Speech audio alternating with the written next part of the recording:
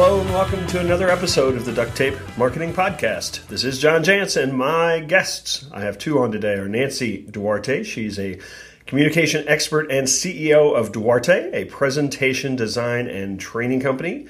She's also the author of Resonate and Slideology. I think she's been on this show for both of those books, and she's joined today by her co-author, Patti Sanchez, who is the Chief Strategy Officer of Duarte, and together they've written a book called Illuminate: Ignite Change Through Speeches, Stories, Ceremonies, and Symbols. So, ladies, thanks for joining me. Thanks for having us, John. So I have to correct one thing. Somebody in your office, Nancy, sent me a bio on you, and it says, there's a typo in here. It says that you've created more than 250,000 presentations. Yeah, you know what? I didn't come up with that figure. Otherwise people could question it because numbers just fly out of me without any sort of history. But my president, and that figure is about 6 years old, actually. He calculated it. And it does include when we've done revs on the same talk. Sometimes to get one talk done, we have to do that talk 20 times. But that I was shocked. And people internally are like, who did the math on this, Nancy? Was it you? But it was not me. So I have written a handful of books myself, but all by myself, locked away in a cabin in the woods, like all authors do. So what was it like to co-author a book? I've had people approach me a time or two, and I wasn't sure that I could wrap my head around it. You know, I'll let Patti talk about the process itself, but I had several people contact me when they heard I had a co-author, and they're like, don't do it, you'll be enemies, and all this stuff. And I got to say, I talk about Patti so fondly, people think we're in a relationship. I'm just saying. But I'll let Patti talk about what it was like. So in some ways you're saying like every married couple should write a book together. Is that what you're saying? Yeah, maybe. If they've got the patience of a saint like Patti does. Well, hey, it might be less work than starting a business together. So try the book first and see how that goes. Very, very good point. Having a co-author at all, I think, makes the process of writing anything a little bit easier. And having Nancy as a co-author was even better because she's so supportive. And so I already have a second voice that tells me, what I'm doing is it's good or bad. Mostly it says it's bad. And so Nancy had this really positive voice that made the process even better and easier for me because she was so encouraging. Awesome. So I'll ask you a really hard question, but I think it's the basis of a lot of the work in this book. What's the difference between inspiration and a movement? That's a really good one because, leaders in general need to be inspirational, but not necessarily all the time. They also need to be real. And when you're driving change and a transformation, sometimes we call them your travelers. Sometimes they'll be resistant and other times they'll be completely motivated. And moments of inspiration are real and necessarily, but there's also other moments during a movement that need to be quite a bit more raw. Sometimes you may need to be angry. Sometimes you may need to heal. Sometimes you need to weep, and so as much as it is to be inspired all the time, when you're talking about transforming over time in mass, like a movement would be, it goes on its own separate epic tale that has a lot of intrigue and suspense and, of course, inspiration, too, along the way. So I'm assuming that the title Illuminate draws a lot from that kind of metaphor of the leader with the torch going through the dark and lighting the way. Is that what you're after? Exactly, because the process of change is difficult and scary because it takes people into a place they've never been, and that metaphor of light is really critical to help people see where they need to go, which is one part of the communication challenge, is just bringing clarity. Right, this is where we are, this is where we need to go. But the other thing that light does is it dissipates fear. It gives people sense of what they can do next, and so that going into that unknown place is less scary. So you, like all good books, quite often there's a point of view, there's a methodology. A great deal of your work, certainly the work that I know of from Nancy, is about presentations specifically. How would you say that this is? I mean, this book is in some ways about presentations. That's a big part of it, obviously, but how is it more than a book about presentations? What happened is, like, the thing that was the catalyst for this is we started to get calls like we always do from clients saying, hey, I need a great presentation. But then it started to change about 2 years ago. It's like, this is bigger than a presentation. This is a movement. And we started to realize there is this messaging that you do in the moment that's like next Tuesday that's very different than the long game, the communication strategy, really understanding what the bigger journey is going to be like for your followers. So I would say this book is definitely, like all the rest, steeped in empathy, but it's really about a model that a leader can have in their mind so they make sure they're using the right types of communication at the right moment. So if there's speeches, stories, ceremonies, and symbols, and you need to use different ones depending on what stage you're at in the movement. So there's a pullout in the book, and it's quite a bit like crack. It's this communication toolkit. It's got the 5 stages of the journey. Right. What's the motivating and warning speech you should give at that phase? What's the motivating and warning story? What's the motivating and warning ceremony? And what are the symbols that may fall out of this 5-stage journey? So it is the plot line for transforming your business and how you need to communicate at each marker along the way. And I would add to that, that communication sometimes happens in mass, in large gatherings, right, at all hands meetings or, formal events. But a lot of that communication also has to happen informally through conversations. And that's one of the places where this kind of builds on and diverges from the thinking about presentations, in the sense that not all of your persuasion happens in large groups. Leaders and managers and organizations are going to have to make their impassioned plea to one employee, to a handful of people in their ongoing conversations around a change initiative. So the same principles apply, to the mass communication as to the one-on-one communication. And in fact, this toolkit is even more powerful in those smaller settings, because now you have this, as Nancy said, this toolkit of stories that you can tell about your own personal experiences and why you think this change makes sense, which are great for one-on-one and small group communication too. So the stages, and we don't need to really unpack each of those. I have some questions about them, but let's set the table at least. It's dream, leap, fight, climb, and arrive. And I think it. I think it was your attempt to kind of say, here's the journey, or here's the path of the journey. But I wonder, do even companies that you find that have successfully done this, do you think that many of them sit around and think, we're in the climb phase, aren't we? Well, they do now. What was interesting about that is that I had the same question when I made the discovery of the presentation form in Resonate. People would ask me, did Dr. King use your form when he made his speech? I'm like, no, I was a year old. He did not. And we're starting to get the same question. What this is what my favorite feedback has been on the book so far is one leader said, oh my God, I feel like the scales fell off my eyes. For the first time, I'm actually can see from the shoes of my employees what I'm asking them to do, right? So what we've done is we're trying to tell the leader, hello, when you're in this stage, your team is going to feel like this. And it's like, oh my God, I had not considered that perspective. Therefore, I need to communicate this other way than I was planning to. So I would say it's an orientation device. You're orienting yourself to them. It's a way to be like, oh, I hadn't considered that if this is the phase, they're actually feeling like this. So I had not considered I should say this and this, but I really should say this and this. It should not be left unsaid if this is the stage we're in. So we are seeing that happen.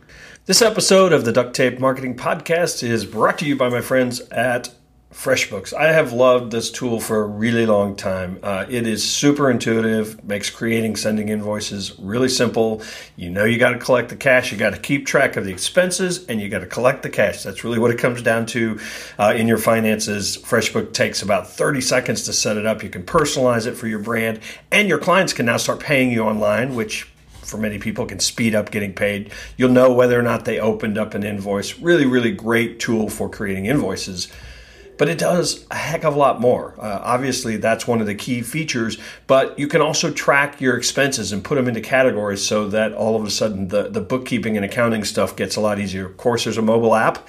You can track cash flow so that you know when to expect money coming in. Time tracking. If you're doing any invoicing or projects that are hourly based, you can just put it right into FreshBooks. So here's the thing you need to know. is that if you are a person that really does not like the numbers, maybe especially if you're one of those people, FreshBooks is offering a month of unrestricted use to all Duct Tape marketing listeners. It's totally free right now, and you don't even need a credit card to get started. Just go to freshbooks.com/duct tape. Let me ask you this.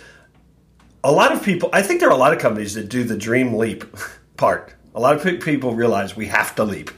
But where do they flame out then when they don't sort of successfully land or climb back out? Well, you already gave a hint of it, in sort of the fight climb, that messy middle. That's really where the bulk of the work is.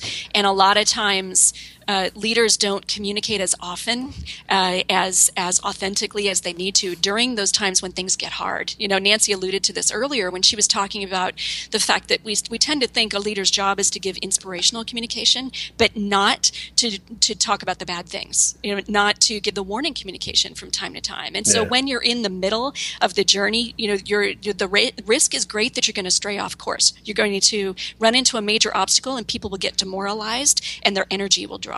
Or they're going to make a choice about how they're going to overcome that obstacle, and it might not be the best choice, or even avoiding it, which is definitely not a good choice. And so the leader needs to continue to guide people with proactive communication to say, all right, so guess what? We're all feeling that like it's a struggle right now. We've run into some obstacles. Let me name them. Let's acknowledge them. But let's also remember why we're doing this and how we're going to overcome this obstacle and keep climbing forward. And so that period in the middle can be very long. And it's even more important to communicate frequently, constantly. This is what we're running into. These are these incremental wins that we've gained so that people's energy stays high through that long, protracted journey. Well, that's interesting because you do run across a lot of leaders, I believe, that feel that their job is to make sure everybody thinks everything is fine and that they have all the answers and that there's nothing to worry about. And you're suggesting that actually may be a dangerous point of view. Absolutely, because your travelers know it. They're seeing firsthand what isn't working, and that's important information that needs to get back to the leader. And then the leader needs to acknowledge it and encourage, be a mentor. How do we overcome these challenges? What isn't working, and what are we going to do about it? So the other thing that I run into quite frequently is it seems like the people that come to my organization are companies that outwardly people think, well, that's a great business. They're really growing and they look great. And then you talk to the leadership teams, and quite often things are fine. I mean, they're making some of their maybe revenue objectives, but everybody just feels kind of stuck. Like they don't really know what the next step is or should be. So what's going on in a company like that in your mind?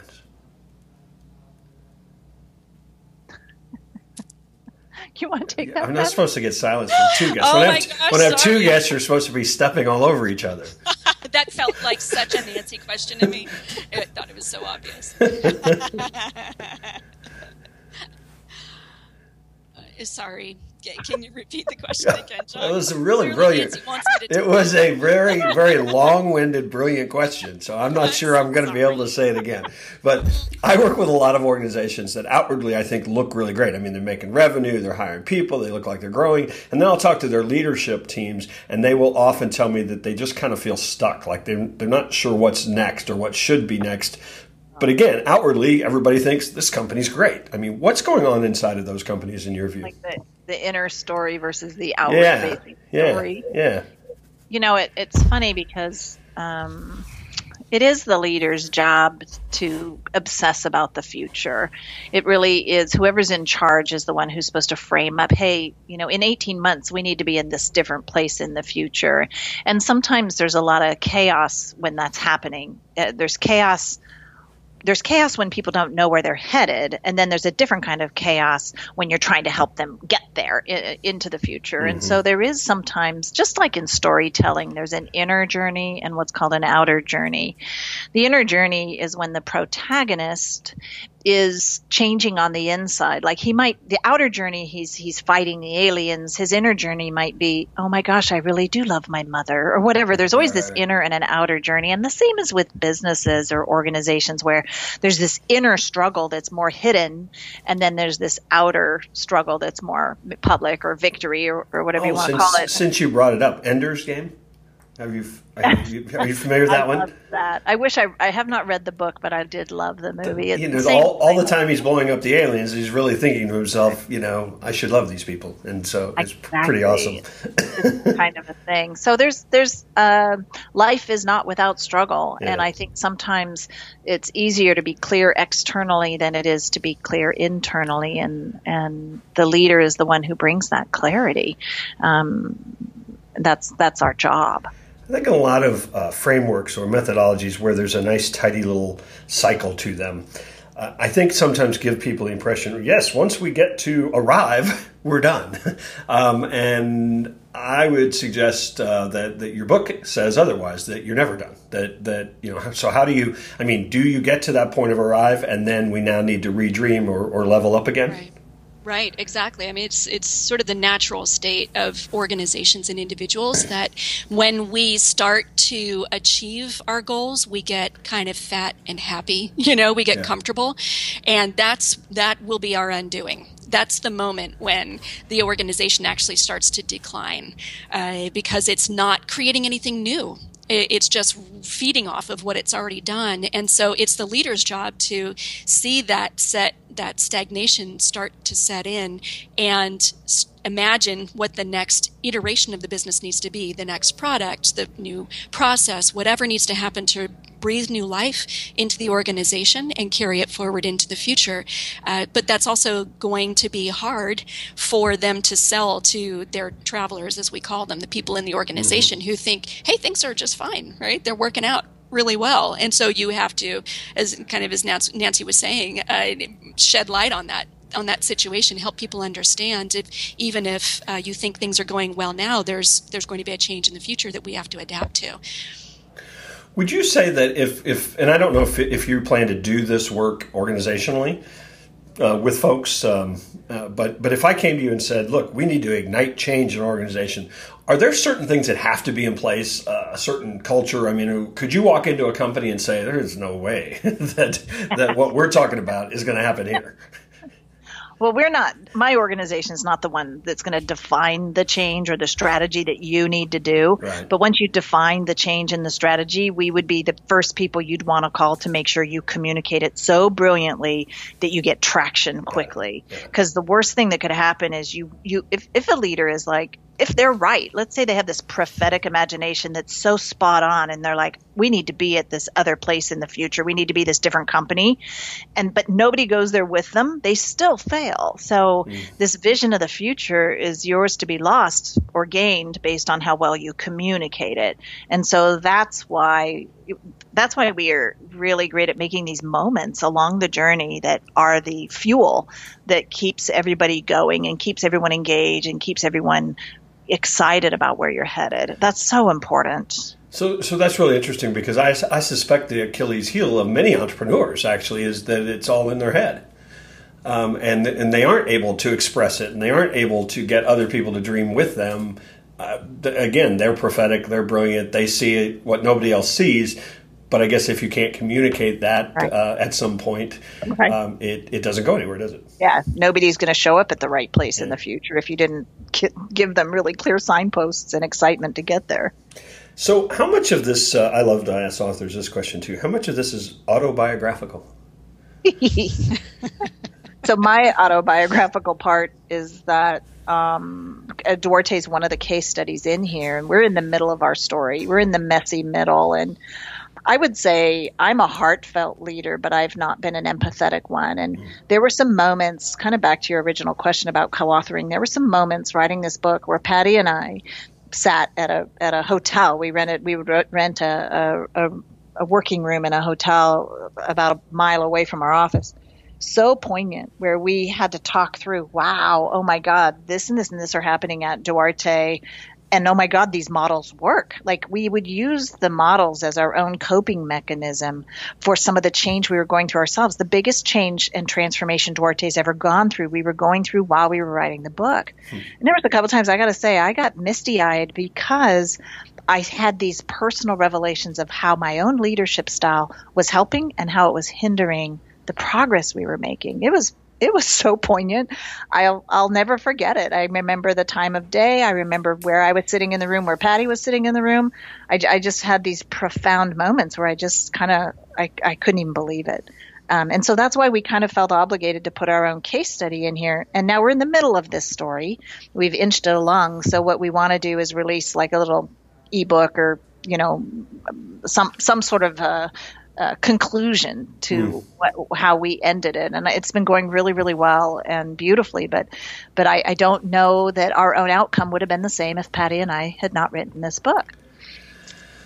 So I can see some organizations, particularly pretty good sized, siloed type of traditional organizations where, the marketing team or the communications team or the leadership team would embrace these ideas. But, as I read through this, I see so many customer service departments, HR departments, accounting departments that need to have this story as well, don't they?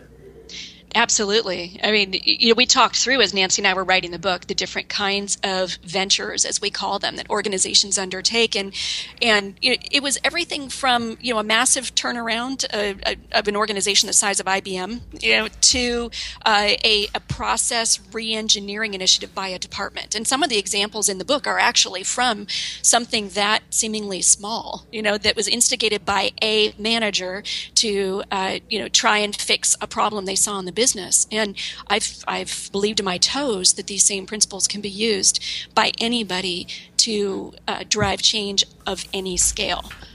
Yeah, because you think about all the some of the companies that attract the best and the brightest, just tell a better story, don't they?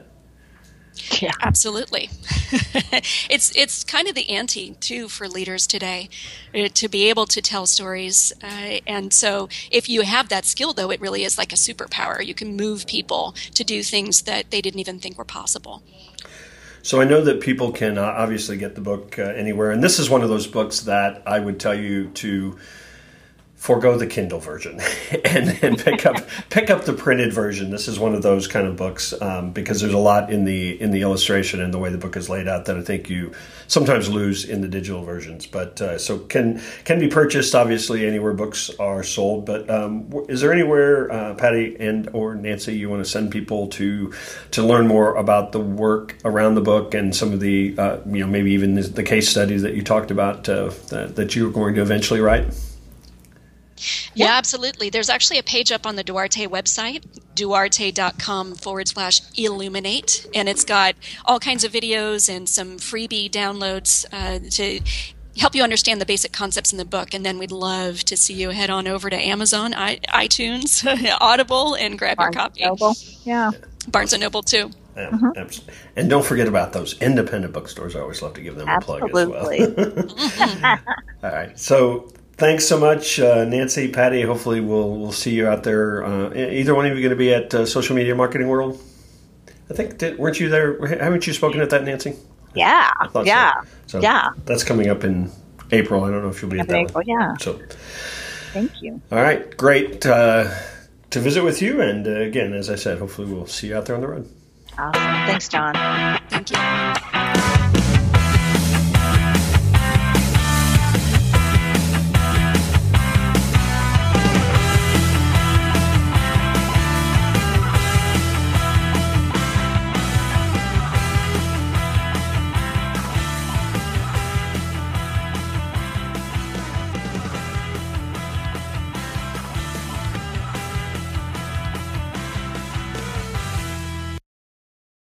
This episode is brought to you by the Yap Media Podcast Network.